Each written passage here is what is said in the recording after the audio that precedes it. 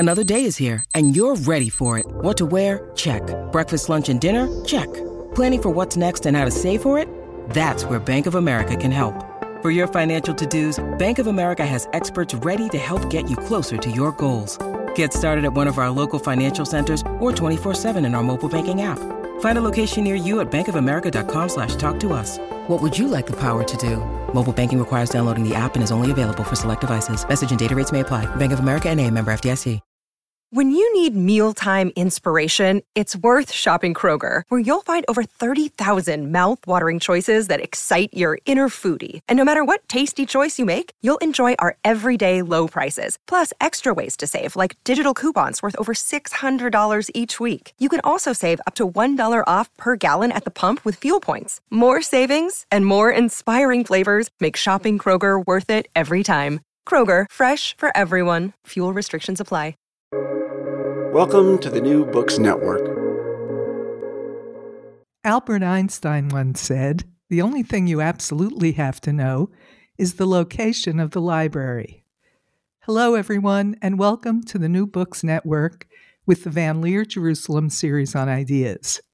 I'm Renee Garfinkel, your host. R. David Lankes, the Virginia and Charles Bowden Professor of Librarianship at the University of Texas at Austin School of Information, is with us today to talk about his important book, The New Librarianship Field Guide. David Lankes, welcome to the podcast. Thank you so much for having me. Before we talk about your book, David, tell us something about yourself. What events or people in your life led to your love of libraries? It's an interesting story. I went to the university because I was going to be an illustrator. And while I was there, sort of fell in love with how technology can be used in teaching and learning, and started working with a professor over in the information school, which I had no idea what an information school was. This was in the like 1990. So when I finished my undergraduate degree, this professor, Mike Nyland, said, "So what are you going to do now?" And I said, "I have no idea." He said, "Well, come into our doctoral program." And I said, "Sure," because I was too young to know better. And there I started working with an absolutely fabulous individual, Mike Eisenberg, who became my doctoral advisee, and he sold the idea of librarianship, the value of librarianship, the power of librarianship to me. And that was part of what he was doing as his career as well. And I got the bug. And as I was approaching different questions that got me interested in technology, in ethics, in values, in access to information, I kept coming back to the same community that was addressing these topics in ways that I found interesting, which were librarians. And so that's how I got into it. Jim Neal once came up with a phrase of being a feral librarian, of which I consider myself part of, which is I don't have the formal credential, but I have the passion and love and have been working in the area for a long time. So the short version is I just fell in love with the people working on difficult topics in an ethical, interesting, and service-oriented way. Well, that's a real commendation. You start the book with a wonderful story about the ancient library of Alexandria that's been rebuilt in Egypt, and how the Egyptians demonstrated the library's importance to them during the uprisings of the Arab Spring back in 2011. Tell us that story. So in the Arab Spring and the uprising, everyone was focusing on what was happening in Cairo, but the protests and such were occurring across the country, including in the port city of Alexandria, the place of the ancient Library of Alexandria, and the rebuilt one.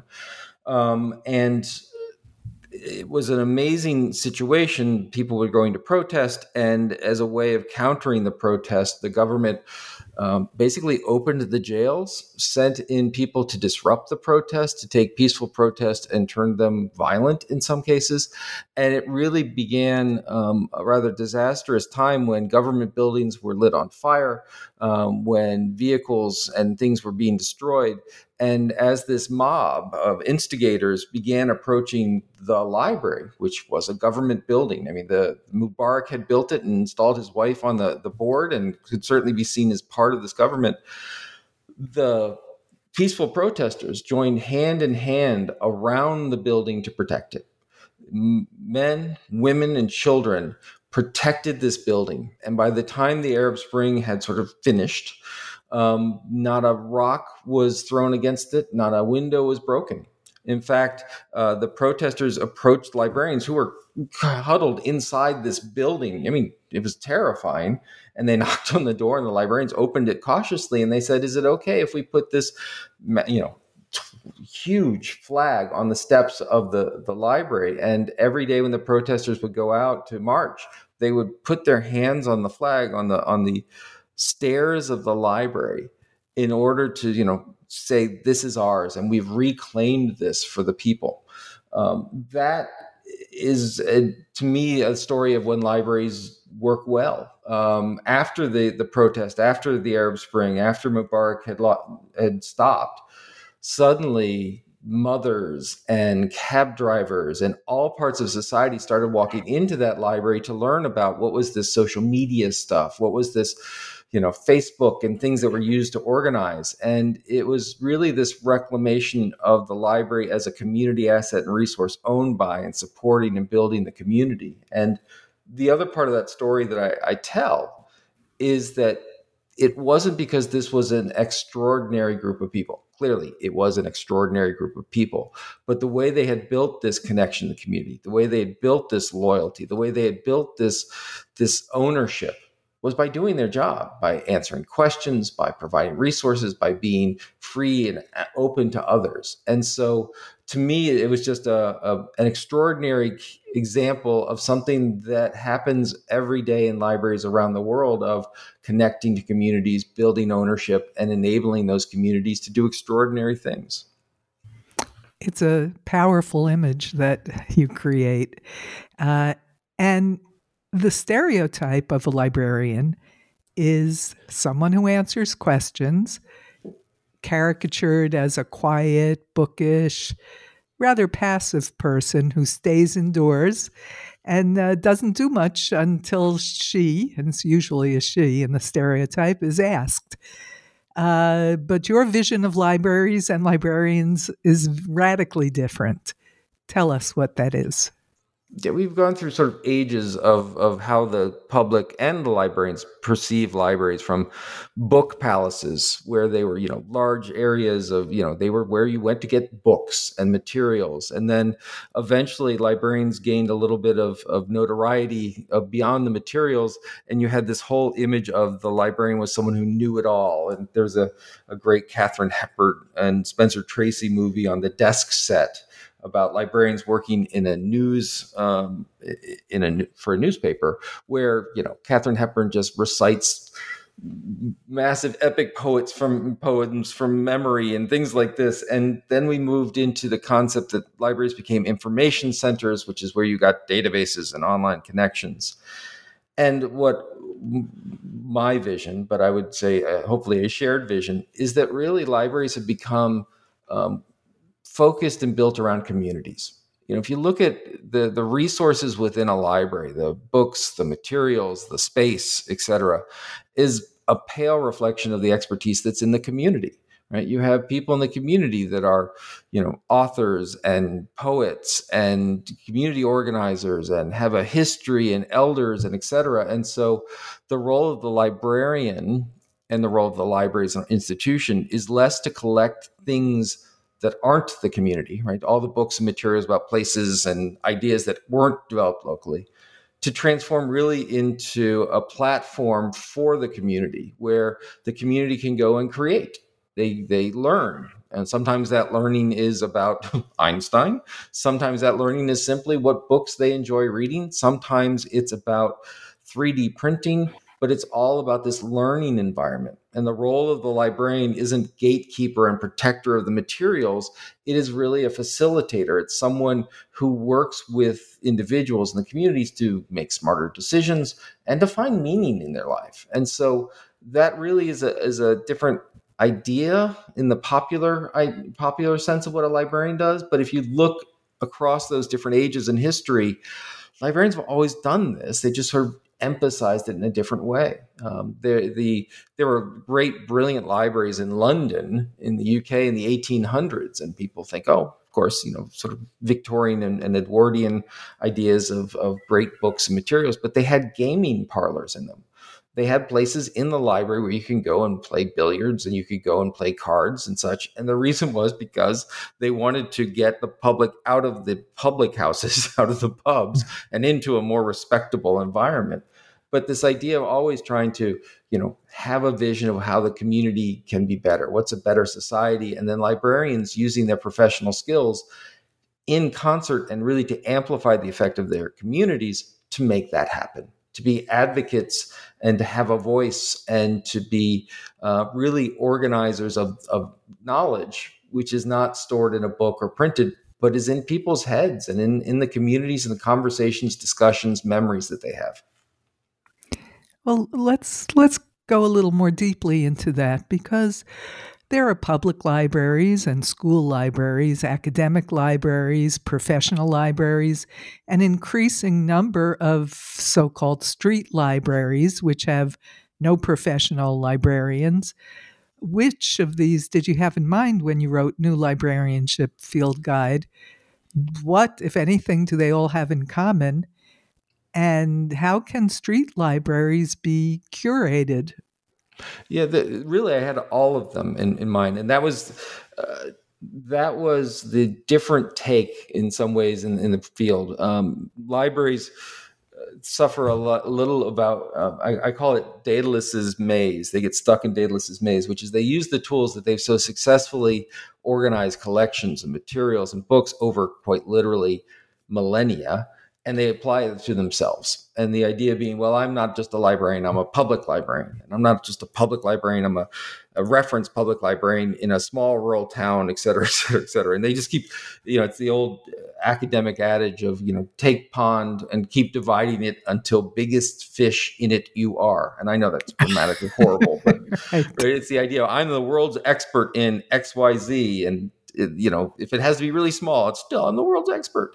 And so my goal with this, and what I think we're really seeing now increasingly around libraries in general, is to be a much more unified concept. That is, when we talk about what makes a librarian, there's a couple of things. One, there are three ways of becoming a librarian. They're librarians by education.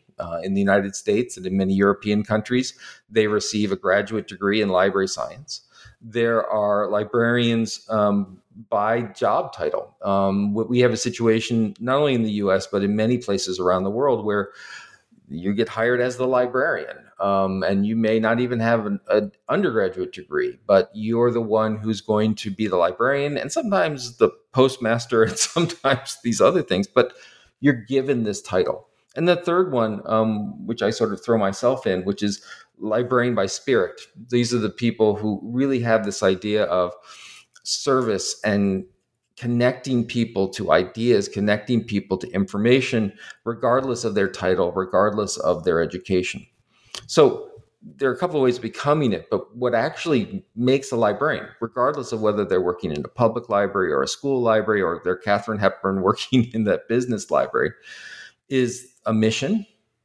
And the mission of a librarian is to improve society through facilitating knowledge creation in their communities, which is just a big fancy way of saying librarians make the world better by helping people learn. They do it by the methods they use in order to enact that mission, right? Because lots of people have that mission. Teachers have that mission. Publishers have that mission. Google may say it has that mission. But how do they do it? Librarians do it by providing access to books and materials and things that no individual could afford in a community, or very rare materials and preservation, or access to the world. There are many libraries, academic and public and school, where they've set up studios to help people podcast, where they've loaned out musical instruments to help people create their own albums and stream music. So access knowledge, that is training, to understand what they're doing, right? So it's one thing to walk in and say, I want to do a podcast. And it's another thing altogether to say, how do I do that? So providing training, workshops, that kind of thing. They do it by providing a safe environment. Libraries really should be safe places to engage with dangerous ideas.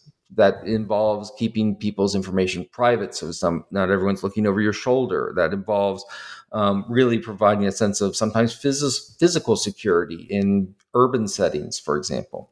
And lastly, they do that by understanding and building on people's motivations. In an academic library, there might be a lot of extrinsic or external motivation. That is, students who come in to use the library because in essence, they've been told they have to go in and do this report, go in and look up this document. But where it really becomes spectacular and say public libraries are built almost exclusively around the idea of intrinsic motivation. That is, someone who does it for their own internal reward. So finding that great book, finding a new idea, exploring a hobby, developing and do these things. So librarians have a mission. The librarians have a method, but once again, not exclusive. Teachers can certainly say they have those. And so the last thing that really sets the library profession apart from many others is they do it around a series of values, principles, principles like transparency, principles such as openness, such as education, such as intellectual honesty. We used to talk about librarians being objective or neutral or unbiased, and really across just about every field, people have thrown away the concept that people could ever be unbiased. Just simply being in an environment and taking tax dollars or tuition dollars, you affect the environment. So that's what makes a librarian, right? The mission, the way in which they do it, and the values which they bring to it. And that was the thing that attracted me to the field. But those three things are true of librarians working in a small rural high school. It could be true of people working in Harvard's libraries. It can be true of people working, in Apple's corporate library. Those things ring true. And so I think oftentimes when we think of libraries, we like to put people in these boxes. And a lot of what the intention of this book and my work was to say, no. We're librarians and we have a common bond regardless of the work environment that we're in. And does a library require a librarian?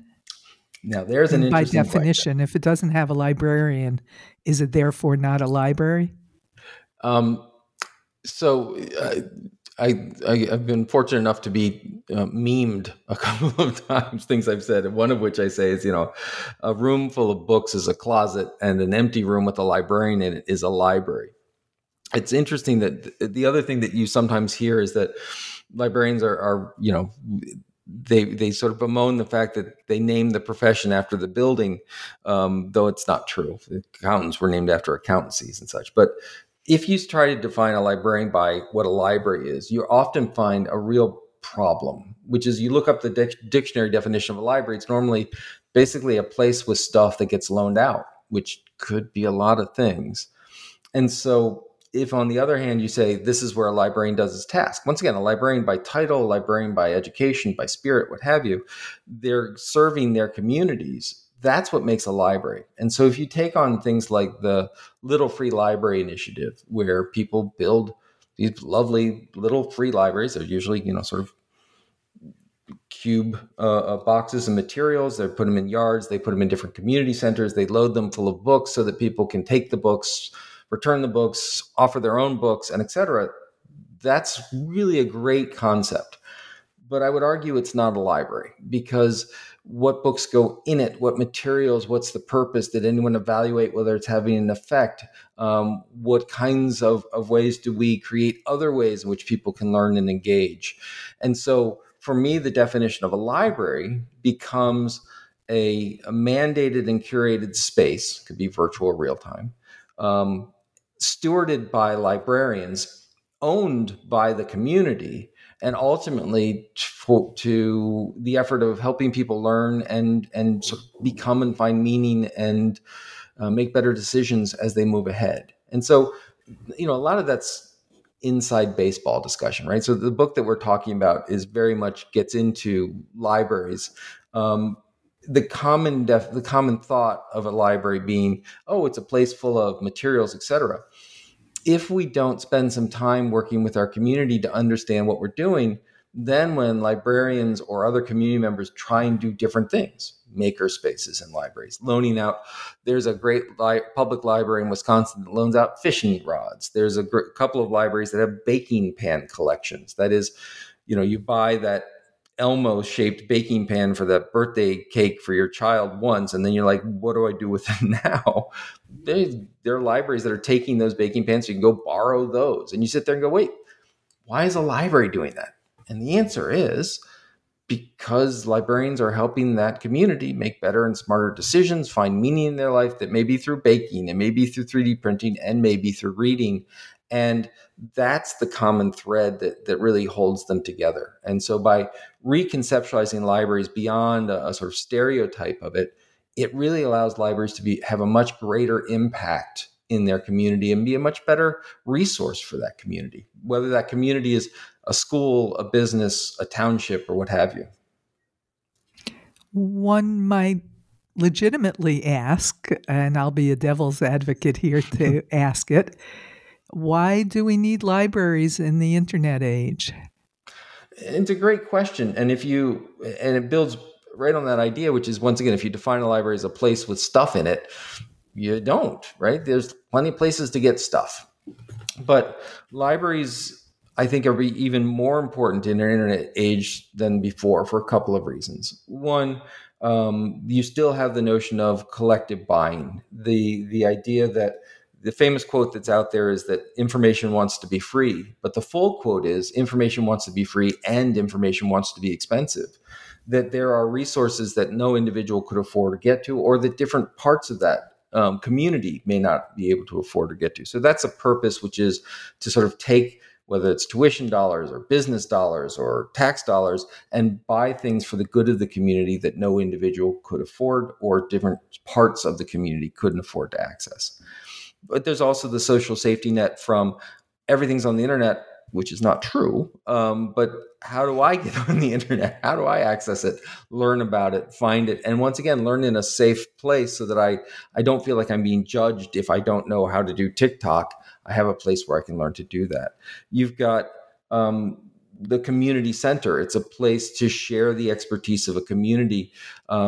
There's a fabulous study done out of Norway looking at the purpose for libraries in general. And that was one of their initial thoughts, which is, okay, given this sort of internet capability and access, making huge assumptions about universal access, which we can come back to, do we still need libraries? And what they found was yes, because libraries become a place of consolidation, meaning I got lots of fragmentation in where I get my news, where I get my information, where I get my entertainment.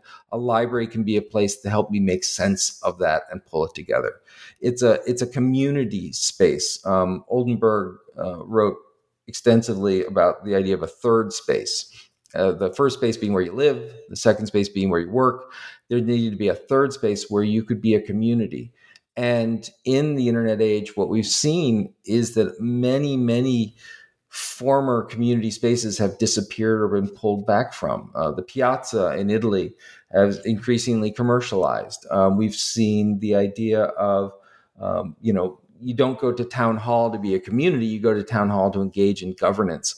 You don't go to the police department to be a community. You go to the police department when you're interested in law enforcement and security and et cetera. And so there are very few places left where anyone can come into a public library and be there with everyone else and just talk about what does it mean to be together. Once again, in Scandinavia and Finland, the national law that enables public libraries includes that the library has to have a democratic mission, that it must reinforce and build community and civic education around democratic processes so that they host political debates, they host topical areas. In the Richland Public Library in South Carolina, they've had a longstanding programs called Difficult Conversations, and it's been about race. And before the pandemic, they brought 50 people together on a regular basis to talk about Black-white relations. They've had Black elders sitting right next to former white supremacists to talk about these kind of topics. And when COVID hit, they moved it online and they had a conference call with over 100 people having this conversation. where else can those conversations occur but in a library environment? And it's not just because it's a building. It goes back to the role of librarian. It's a safe, civil place to have those different conversations. So there's, it's in the idea of, if you look at the library as an information center, you can certainly ask that question. But if you look at it as a community learning resource and aspirations, it becomes more important than ever. I mean, that's the other thing, is that back in the Dark Ages and the Middle Ages, great cities, to show that they were great, would build great cathedrals so that they could bring pilgrims on religious sojourns. We don't build cathedrals in many parts of the United States, certainly, but around the world. But we build cathedrals to knowledge called libraries. You look at the brilliant libraries in Oslo, you look at the brilliant, amazing libraries in Taipei, you look at some of these great things. There is much a statement about a community wanting to be great and learned and smart as they are a functional space for collections and gathering. So there are all sorts of reasons where the internet has made the library more important. I mean, there's the other part, is that it's also made the librarian's job easier. Back in the day, so I mean, pick the day you want, but let's go back in the 1980s. If you wanted a document, you might ask a library, and they might have to do lots of searches and sort of scour the world and then get it through the post service and hand it to you. These days, you go to Google and you type it in and hope for the best. Well, that allows librarians to not worry about all the document delivery stuff and get right to the discussion and the interaction with the community member about what they need and where they can go from there. I'm rambling a bit, but clearly I could spend about 5 hours on why we need libraries, but I'll stick there for a moment. Well, you made a very good case for a statement in the book that struck me, that libraries create a civic environment, because it's true, there are no other similar civic environments in the world we live in. But libraries were once called the People's University. Do you think it's still the People's University? And also, maybe you can explain what that actually means. Right. So the notion, and you've also heard it referred to as the agora, which is sort of back to the Greek idea of community marketplace and coming together, but it's a marketplace of ideas. And the University of the People means that when universal public education first happened in the United States, I always like to say, when we created childhood, right? We got rid of child labor, and we invented this sort of area of protection around people under certain ages. And we created universal public education. The idea that part of the responsibility of the state, the government, was to educate its populace. And that was founded, once again, in the larger concept that a people that govern themselves need to be educated so they can do it well. Parallel to that effort was creating public libraries. Melville Dewey, which is an interesting character in this story, but Melville Dewey once said that a public library was a co-equal educational institution to public schools. When Carnegie was building libraries around the world, one of the reasons he was building it was for the notion that adults could go and learn and become educated outside of the school systems, that it was an important effort, once again, to have a people who govern themselves need to be educated and learn about it. And one of the fundamental differences you see between, say, a university setting is that it's very much inquiry driven. That is, when people go into a library to learn, it's not, well, you go into this booth if you want to be an engineer, and this booth if you want to be a writer, and this. It's, what do you want to know today? Let's figure out and find it, and let's see whether that's getting you in touch with another person, an organization, a website, a book, a material. And so the individual really drives an authentic learning experience. We see many libraries. I mean, there's a huge area of academic librarianship about how libraries support traditional learning of different topics and materials, right? So if you start a new course in civil engineering, you need to have materials and databases and journal articles and such that help that educational institution. In school libraries, we've seen this move from the idea where librarians were sort of checking in and out books to the idea of the library in schools, it's the largest classroom in the building, and it's the only instructor, the school librarian, that has every student in the building as their student. So it creates a sense of cohesion as well as providing resources to the learning environment. In public libraries, we've seen a real advance in several public libraries, including Los Angeles, including Chicago, including many of these. You can get your high school diploma in the library. They actually are certified high schools that they can provide virtual education and learning for it as well. And so it goes back to, if you look at the library as a place with materials or an information center, it could do anything. But if you look at it as a knowledge center, as a place of learning, writ very large, then it makes sense to provide these kinds of instructional activities, kind of learning activities. And it's built on people's passions and interest, as opposed to some universal statement of, this is the outcome you must achieve, this is the academic standard that you must meet. It really becomes a wide open space. And so a university, not the academic institutional view of it, but the university as the idea of a learning space that is very much about education as opposed to specific training or the idea of career preparation. It's a really pure version of that you find in many libraries. You mentioned earlier something about a library being assessed. I think you said, how do you know that a library is having an effect?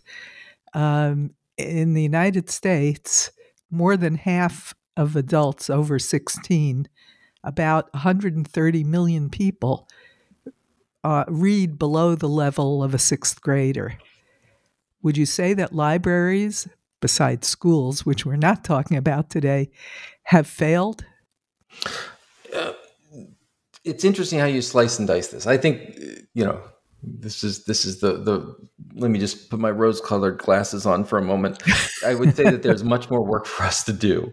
But it's interesting, if you look at different aspects of educational attainment and you look where it is, there's hope.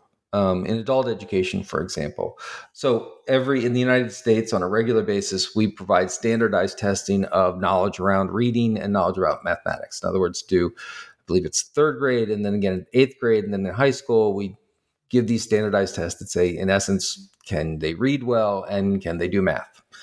And what's interesting is, as the farther you go into formal education in high school, those grades, those assessments demonstrate that we are losing ability. That is, people have a greater sense of math and reading at fourth grade, and they do much more poorly by the time they hit high school. And so the more specialized the formal our education system goes, the lower the performance. What people don't know is that after high school, those tests are still given to random folks. And so there's a look in college and then look in career. And so if you take science, technology, and engineering and mathematics, STEM, as one example, what you find is fourth grade to eighth grade to 12th grade, you see a decline in expertise among students, mastery among students. But if you then keep going, you find that actually it jumps up. And so in STEM education, we go from a high school performance well below the top 50 international countries internationally to number one. So how did that happen? Well, it happens through informal learning. It happens through on-the-job training. It happens through spending time on YouTube, and it happens through engagement with libraries. And so in many cases, we see some great performance. The other thing is, when we talk about evaluation, the question becomes reading. And so one of your early questions about writing the book, was it for academic or public? And the idea was all of them. Is you'll notice that some of my values and such didn't turn into literacy, i.e. reading, because if you're a university librarian, you shouldn't be worried about reading. That should have happened already. But you are worried about sort of attainment and learning. And so what we see is a broader sense of success, a broader sense of understanding that people learn not just in how they read, but in how they build and how they try things and how they engage in different ways. Literacy is, I think you've identified a really crucial issue, which is, we know that If students are not in the United States, if students are not reading at grade level by grade 4, the odds of them actually completing high school goes way down. And if we know that in many populations, regardless of demographics, not attaining a high school degree greatly increases the chance of incarceration, of people going into prison.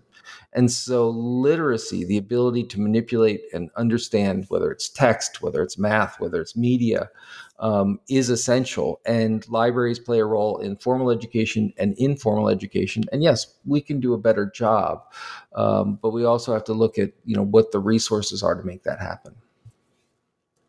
Well, you mentioned architecture as well, and that since we don't build cathedrals anymore, a library that looks like a cathedral or a Greek temple indicates the value that we ascribe to libraries and wisdom and knowledge.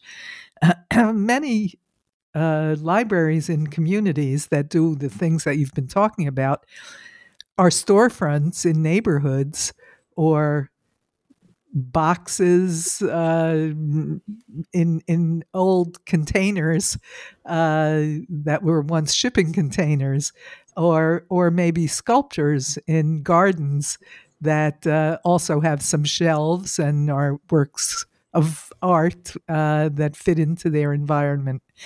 What do you think is the important sort of the subtext of the particular architecture, if any, of a library?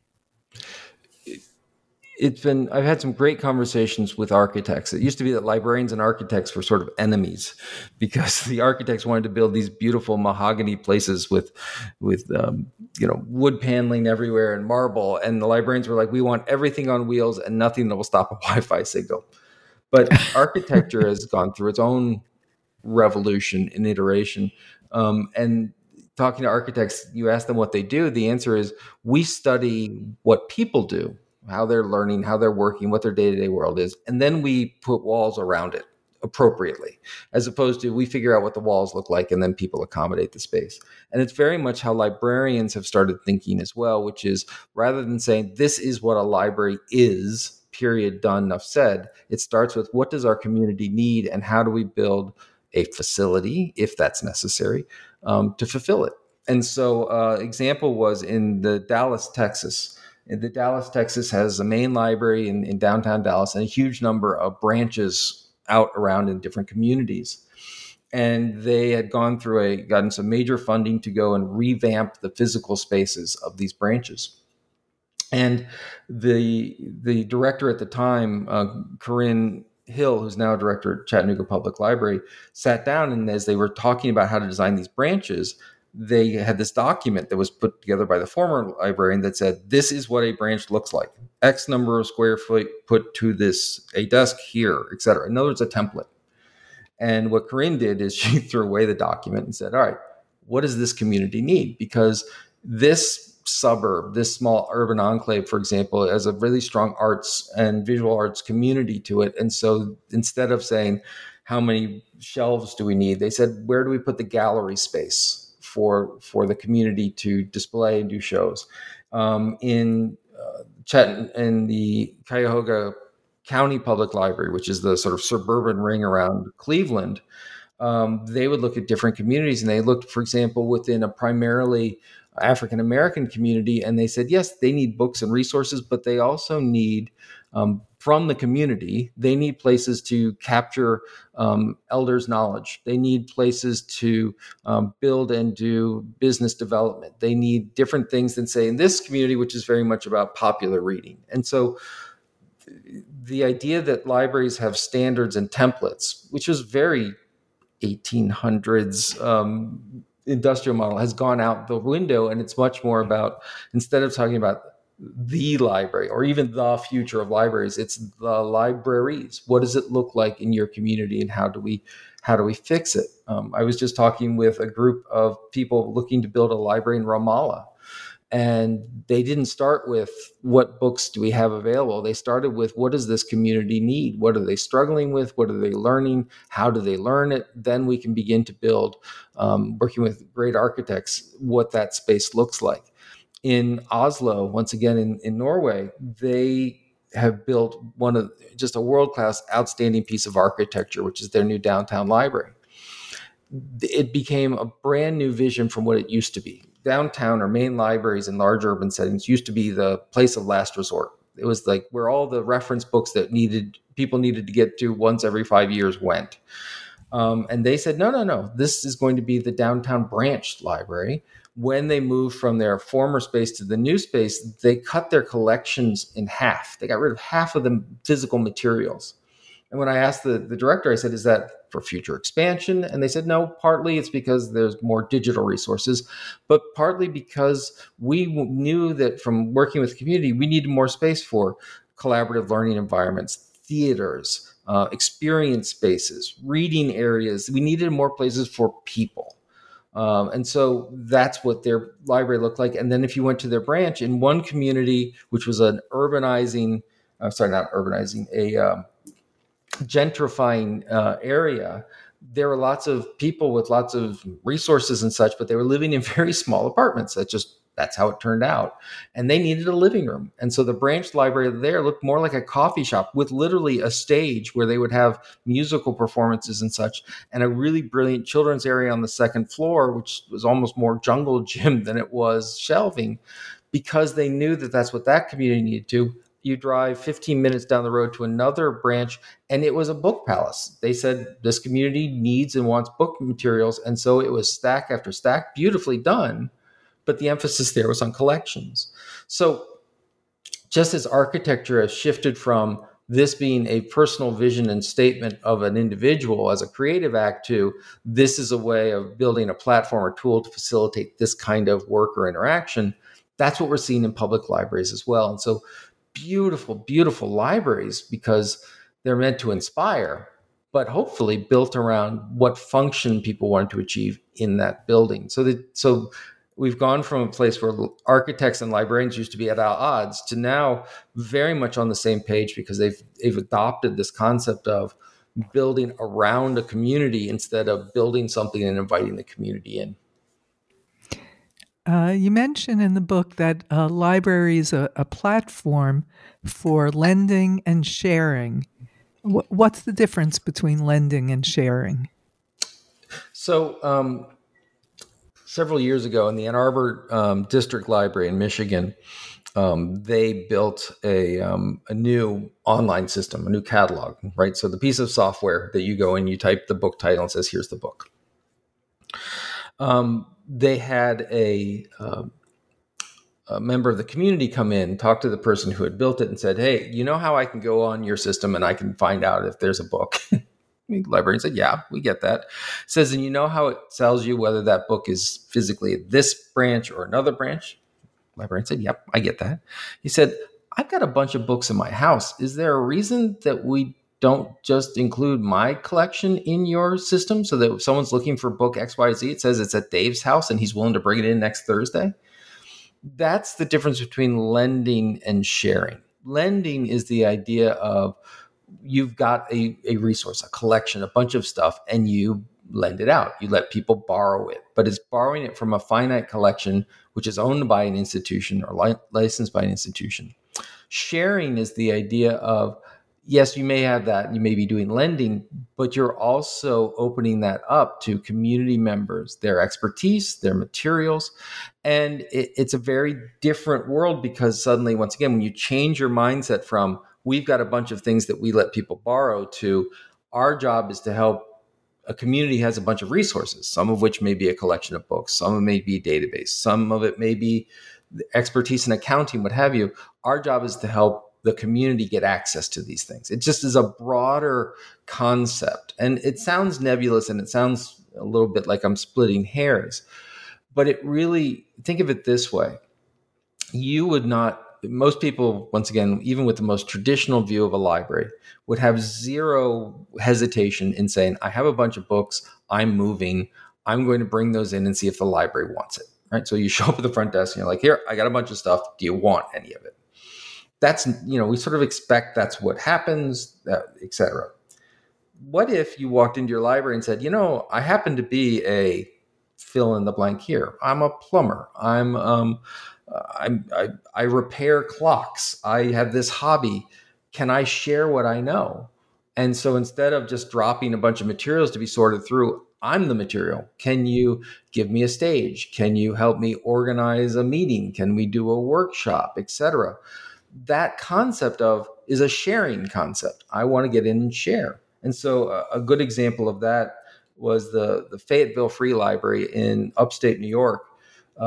They wanted to take on the issue of STEM education and girls. Right? There was still is a longstanding demonstration that when you look at children's interest early in formal education, like first grade and second grade, there's about an equal interest in careers in science and mathematics among boys and girls.